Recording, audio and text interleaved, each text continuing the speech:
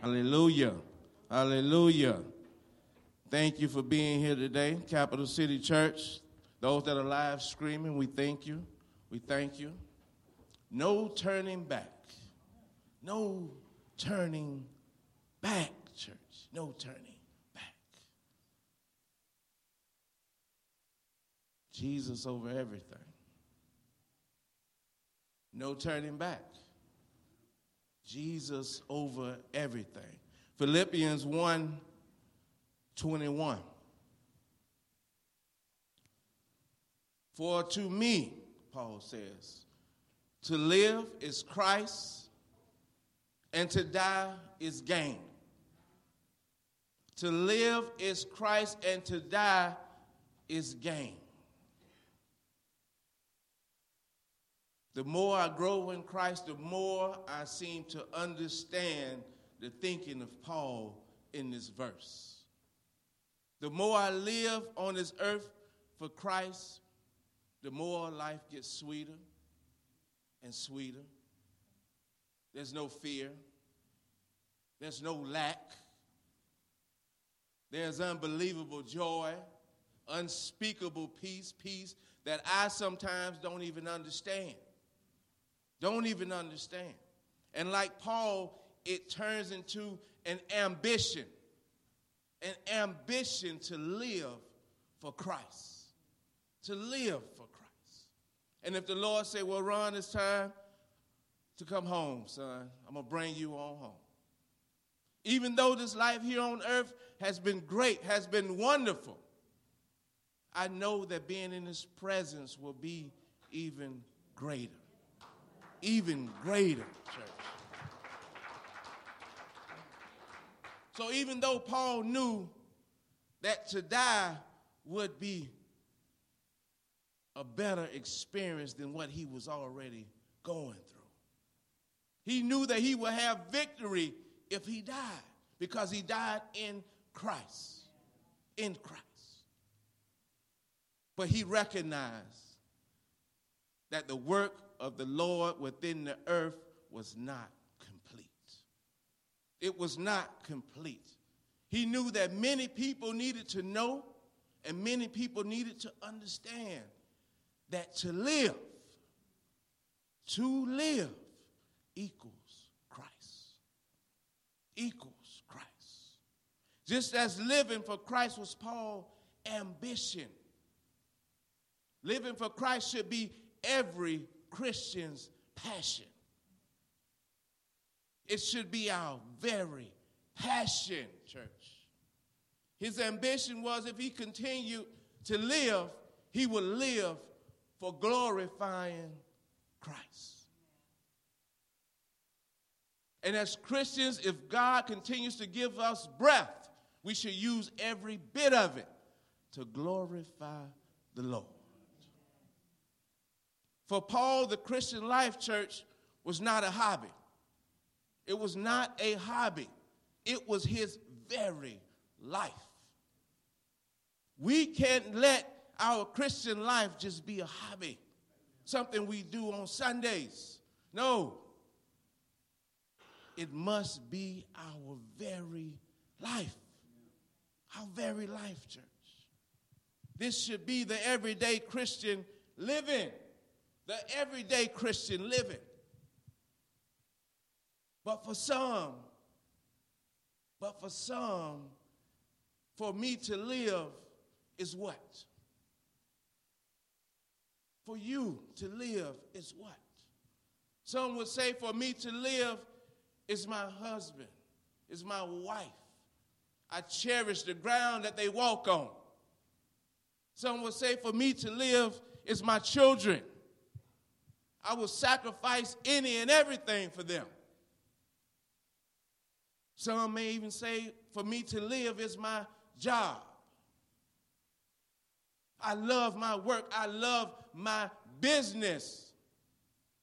But why can't Christ be the center of our lives?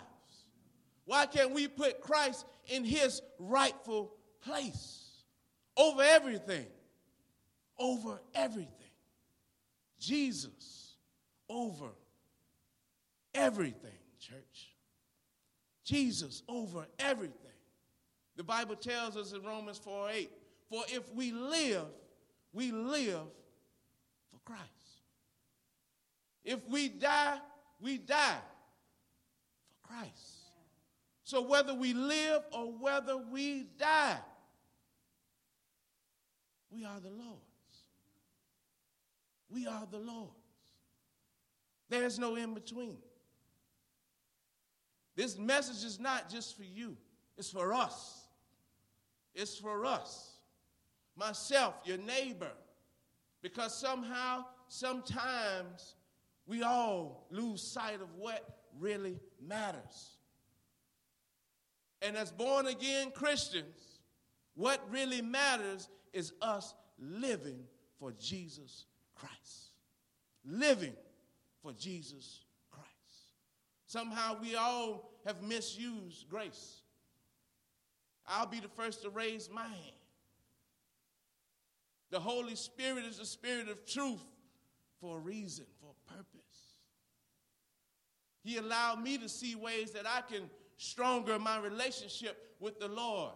How I can spend more time dedicating to my studies. How I can spend more time in prayer and in meditation, waiting to hear guidance from the Lord. So, church, it is not just for us to know the first and greatest commandment. It is for us to live it out. To live it out, church. Matthew 22:37-38. Jesus replied, love the Lord your God with all of your heart and with all of your soul and with all of your mind. This is the first and greatest commandment, church. This did not change. This did not change, and it never will change. It will stand to the ends of the earth. Through generation, church. This is a command to all people. To all people. If you want to live beyond this life, this is your command. This is your commandment. We're the ones who've changed from where we started in this journey. We are the ones who changed. This commandment never changed. Somehow our hearts has been corrupted. Our hearts has turned cold towards the Lord.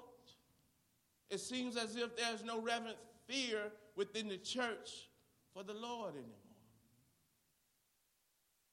It seems as if the church doesn't love the Lord our God with our whole hearts anymore. So we question, do the church love the Lord with our whole souls, our whole beings? Because that's what it's going to take, church. And that's what we can see with our own eyes. Many people do not love the Lord our God with their whole minds. Because you see no change in their character. And you see no change in their actions, church. In their actions. We must live out this greatest commandment. We must live it out, church. Because this is what matters most. This is what matters most.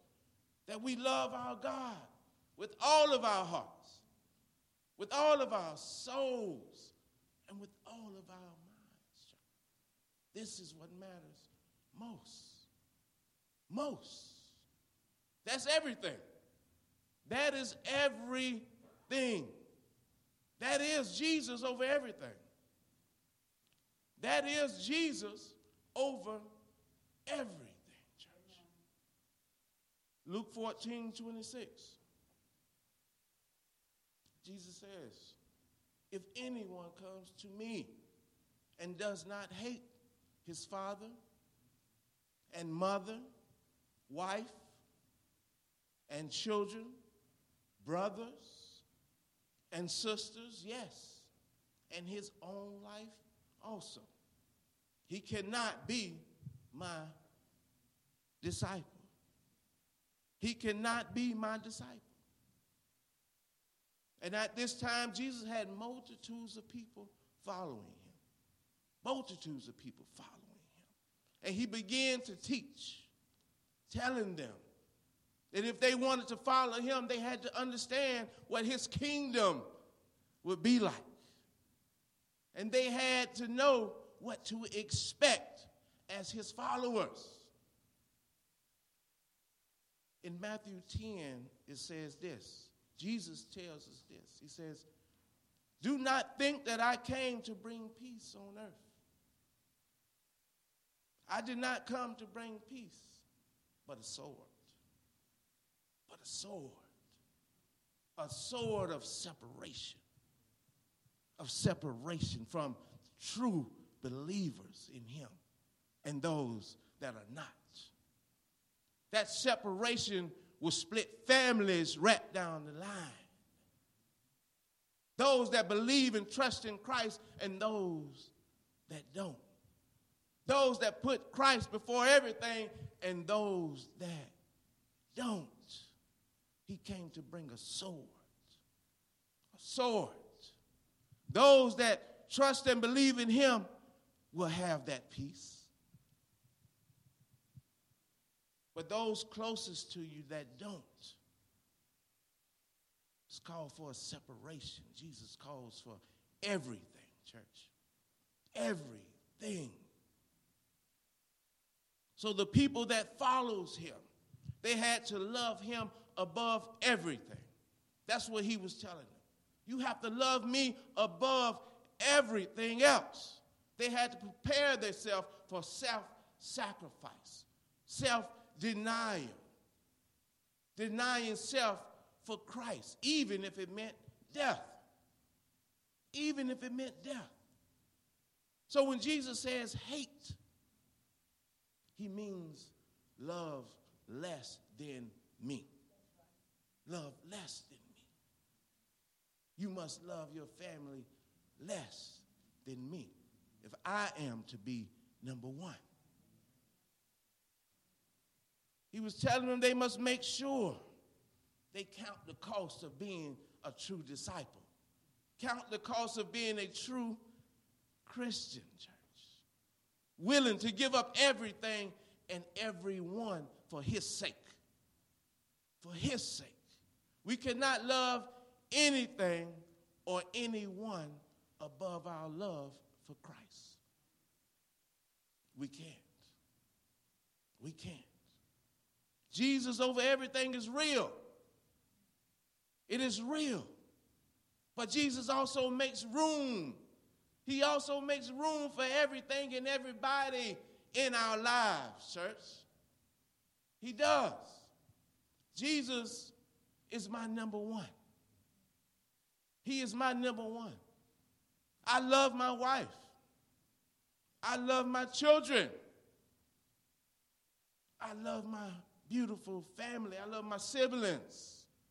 I love all of my family, my beautiful in-laws, my church family. But Jesus is number one. And none of my relationships lack because I put Jesus first. If anything, they've gotten better. They have gotten better, church. When we put everything under Christ, he makes room for it all. I have a full-time job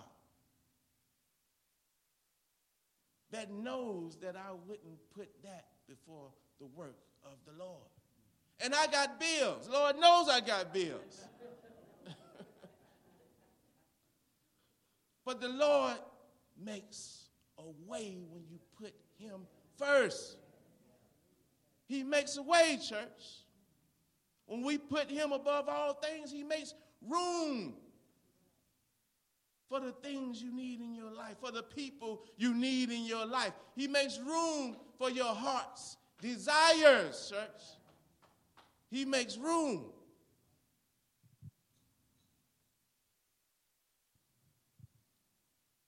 And there will be no lack.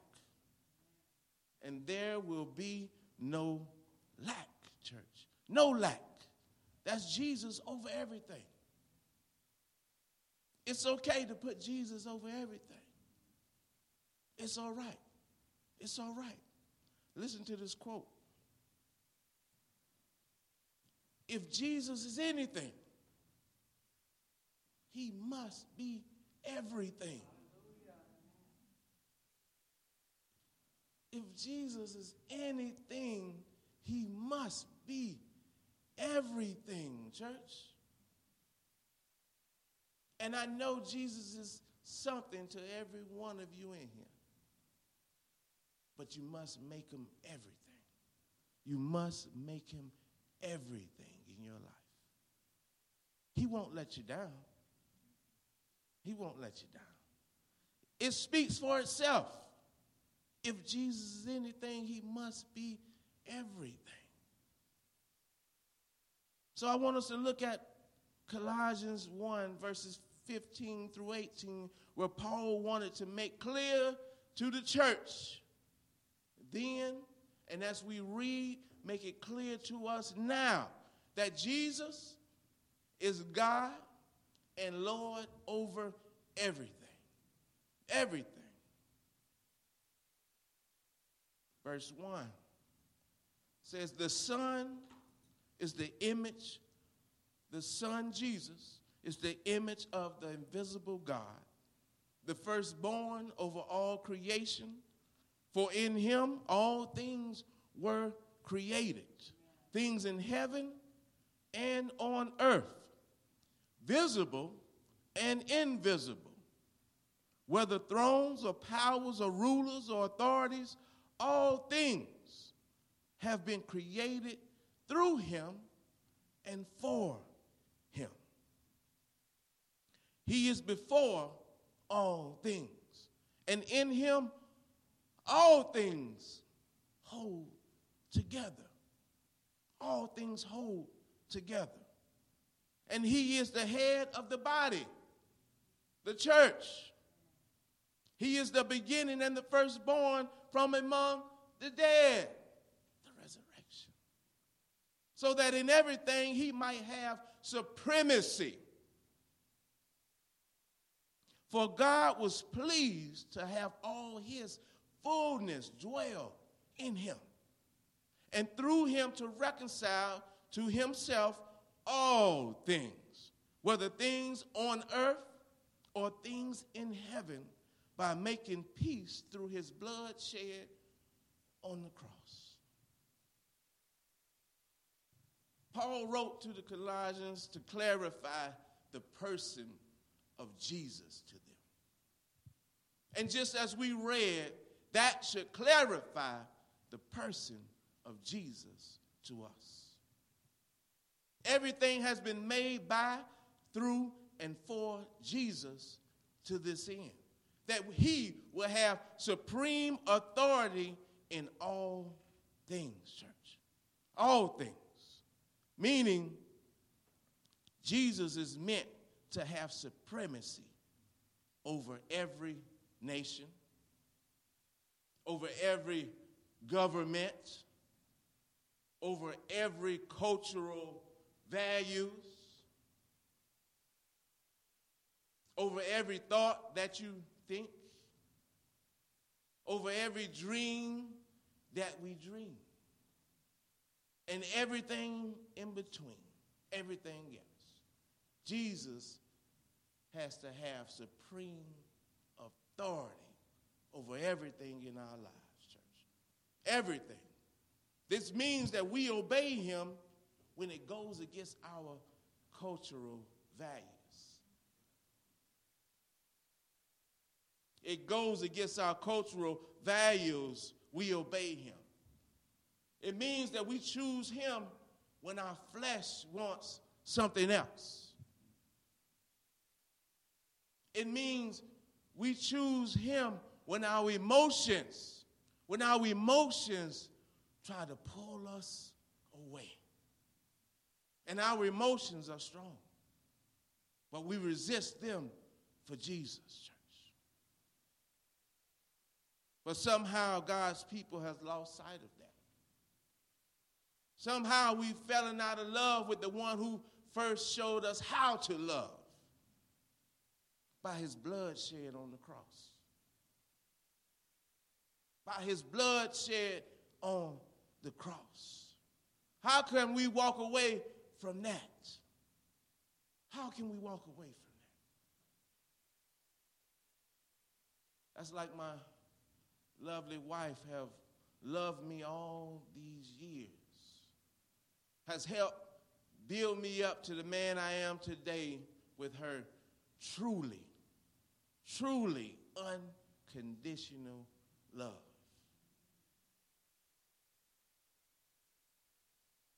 And now that I'm in a position, after she has filled me up with her love, I say, that's it. I'm done. I'm good. You have built me up enough with your love. I don't need your love anymore.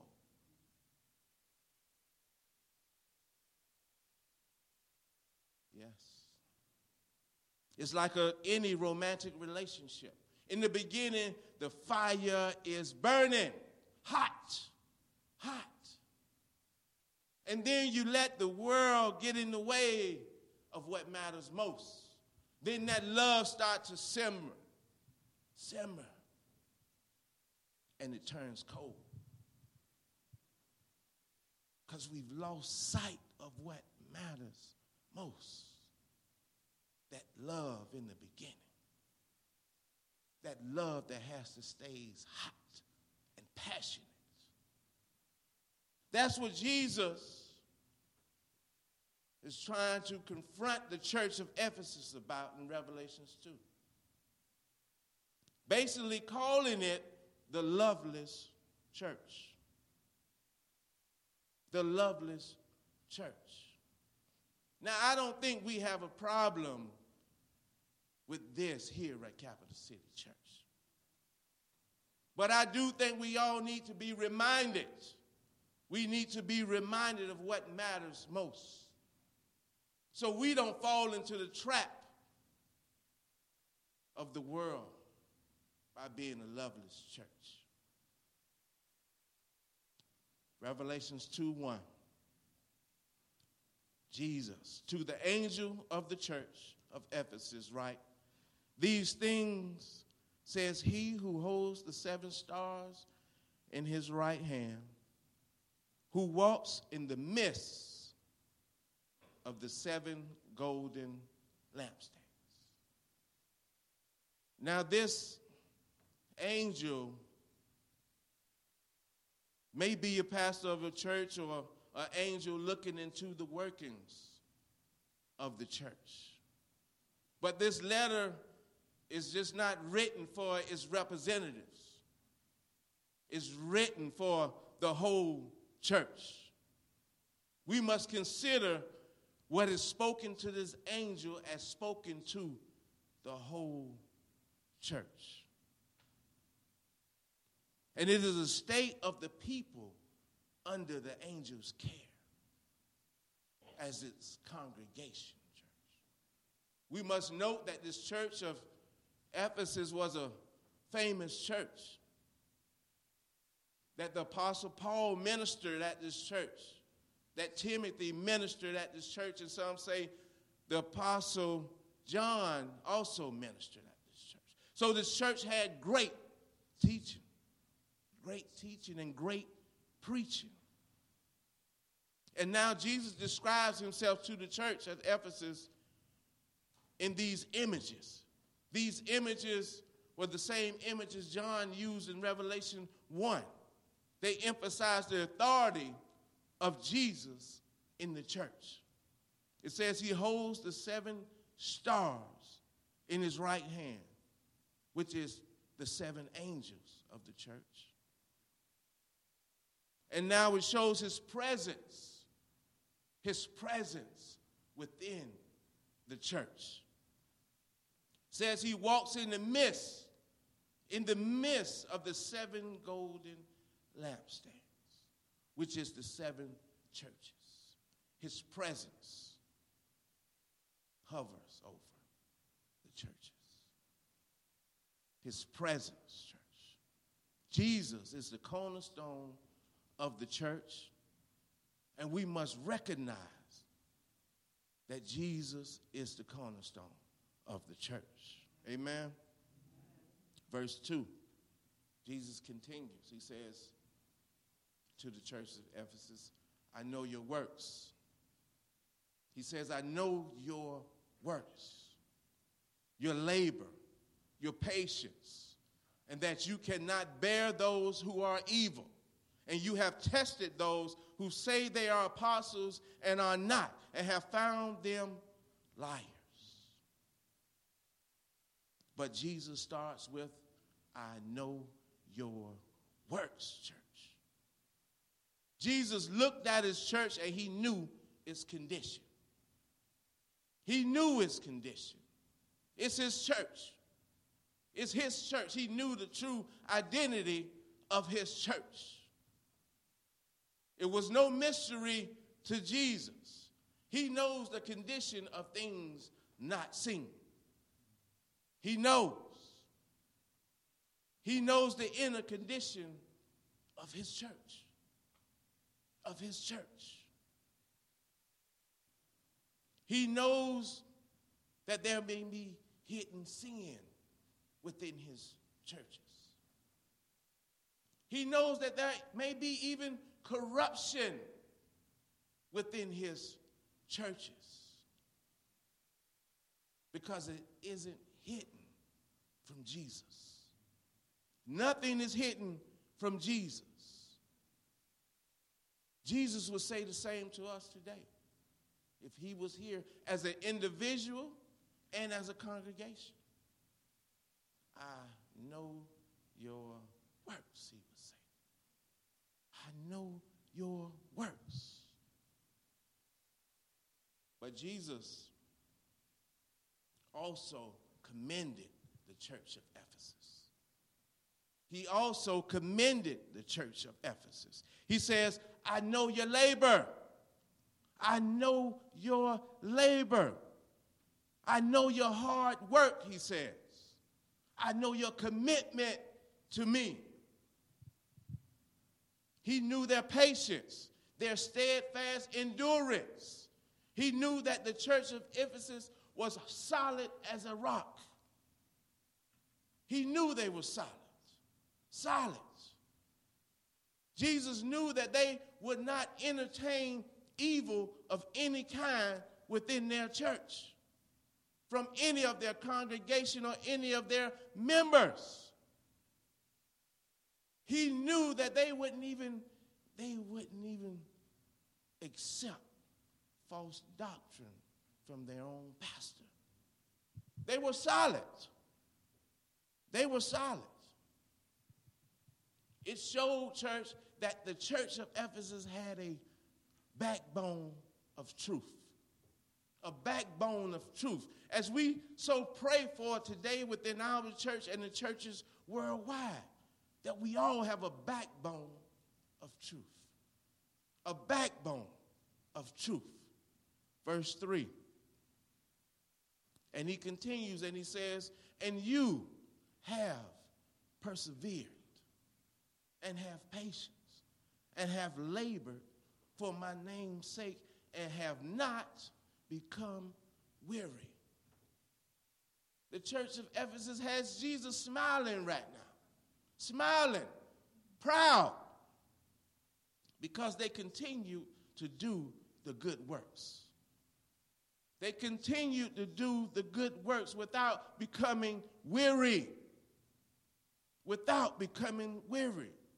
They showed the godly perseverance that every church should imitate, that we all should imitate. This was a church that worked hard, that probably had some of the greatest outreaches, a church that protected the integrity of the gospel. So what more could Jesus want from this church? What more? He tells them. He says, nevertheless, I have this against you. Nevertheless means that all the good works that was done in the Ephesian church did not cancel out what Jesus is about to describe. All the good works, all the community outreach, everything. Jesus said, that's great, wonderful, but I have this against you. And he tells them, nevertheless, I have this against you, that you have left your first love. That you have left your first love, church. Despite all the good in the Ephesians church, there was something seriously wrong. There was something seriously wrong. They had left. They had left. They didn't lose it. They left their first love. They once had a love that they don't have anymore. They didn't lose it by accident. They left it. They left it. It was a deliberate act. A deliberate act to leave the love. But although they had left their first love, you couldn't tell it. You would not be able to tell it on the outside. You couldn't tell it.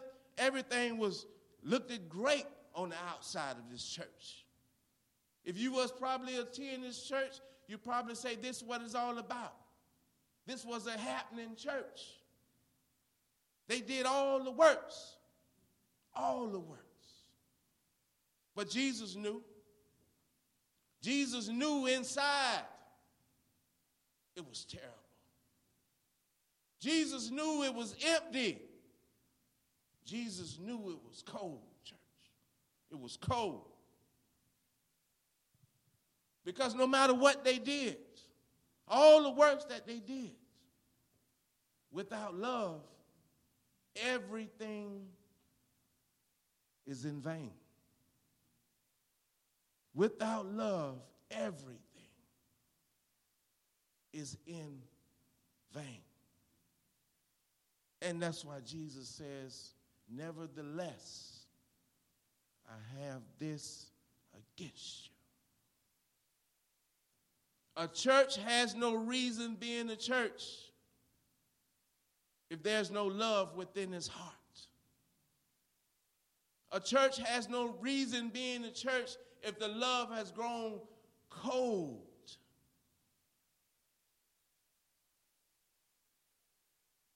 If we lose love, church, we lose all. That's what Jesus means. If we lose love, we lose all, church. Goes back to the first and greatest commandment, and probably the second. Because did they lose, they leave their love for God? Did they leave their love for people? Probably both. Because they go hand in hand. Go hand in hand. You can't say you love God but don't love the family of God. You can't really say you love God's family without loving him first. Without loving him first.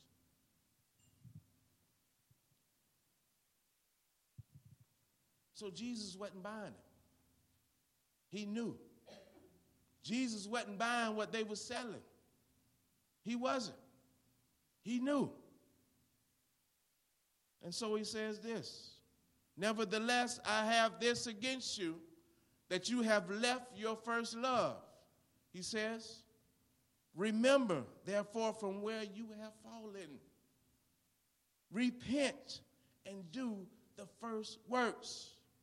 Or else, he says, I will come to you quickly and remove your lampstand from its place unless you repent. See, when we lose something, When we lose something, church, we don't know where to find it. But when we leave something, we know right where we left it, right? But the mercy of the Lord calls us back to those things that we so desperately need, even when we don't even realize it.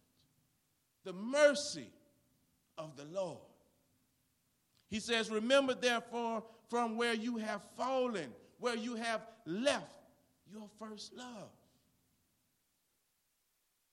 Left your first love. Like the romantic relationship between a man and a woman. That first love is passionate. It's passionate. And yet there's no passionate pursuit of a relationship with the Lord within this church. Their love has grown cold towards Jesus. Cold. He's telling the church at Ephesus to remember the love you had for your God. Remember their first love, because he is willing to show them mercy. He is willing to show them mercy, church. Give them a chance to love him again.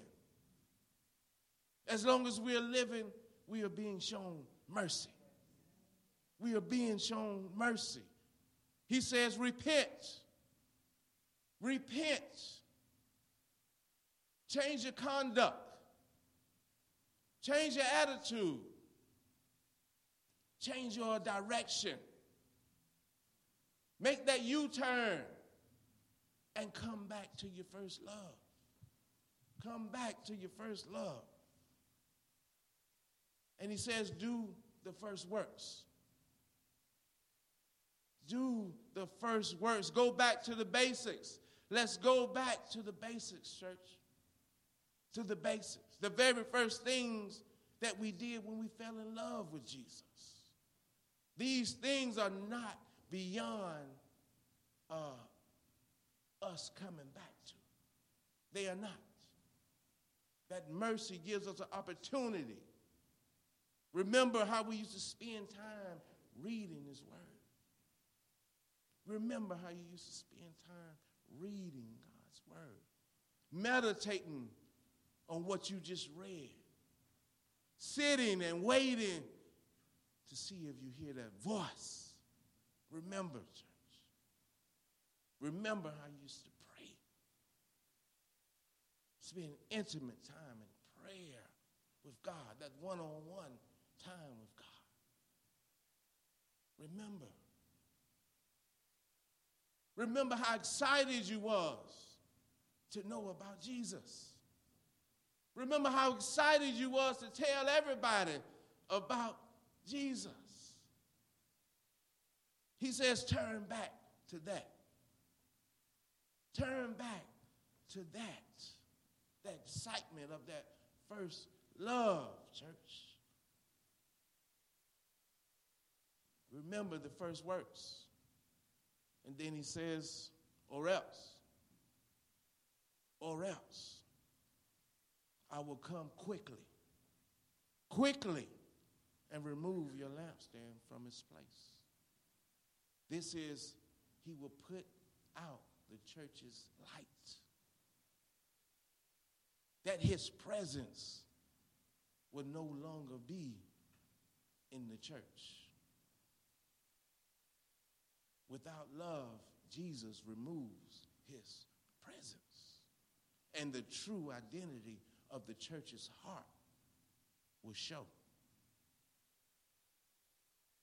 And he ends with this, unless you repent. Unless you repent. Church, if Jesus is anything, he must be everything. He must be everything.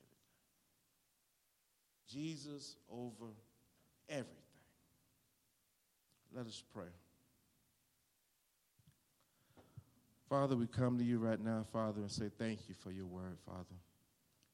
Thank you for opening our eyes and opening our hearts to what you desire, God.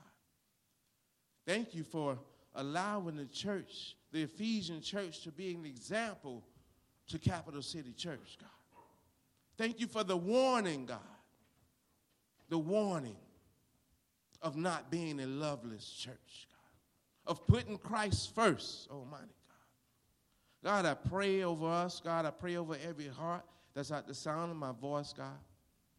That we remove everything and anything and anyone, God, that is trying to take the place of our Lord Jesus Christ within our lives.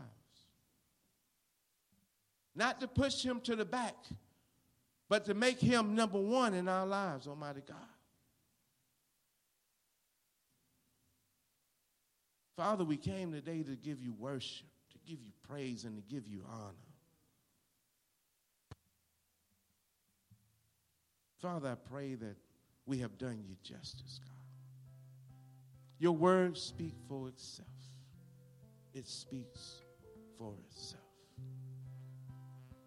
We must love the Lord our God with all our hearts, with all our minds, with all our souls. God, I pray that you continue to pour your love within us, God, that we make Jesus first, Lord, over everything and everyone in our lives, because that is what you command from Christians. In Jesus' name, these altars are open. Amen.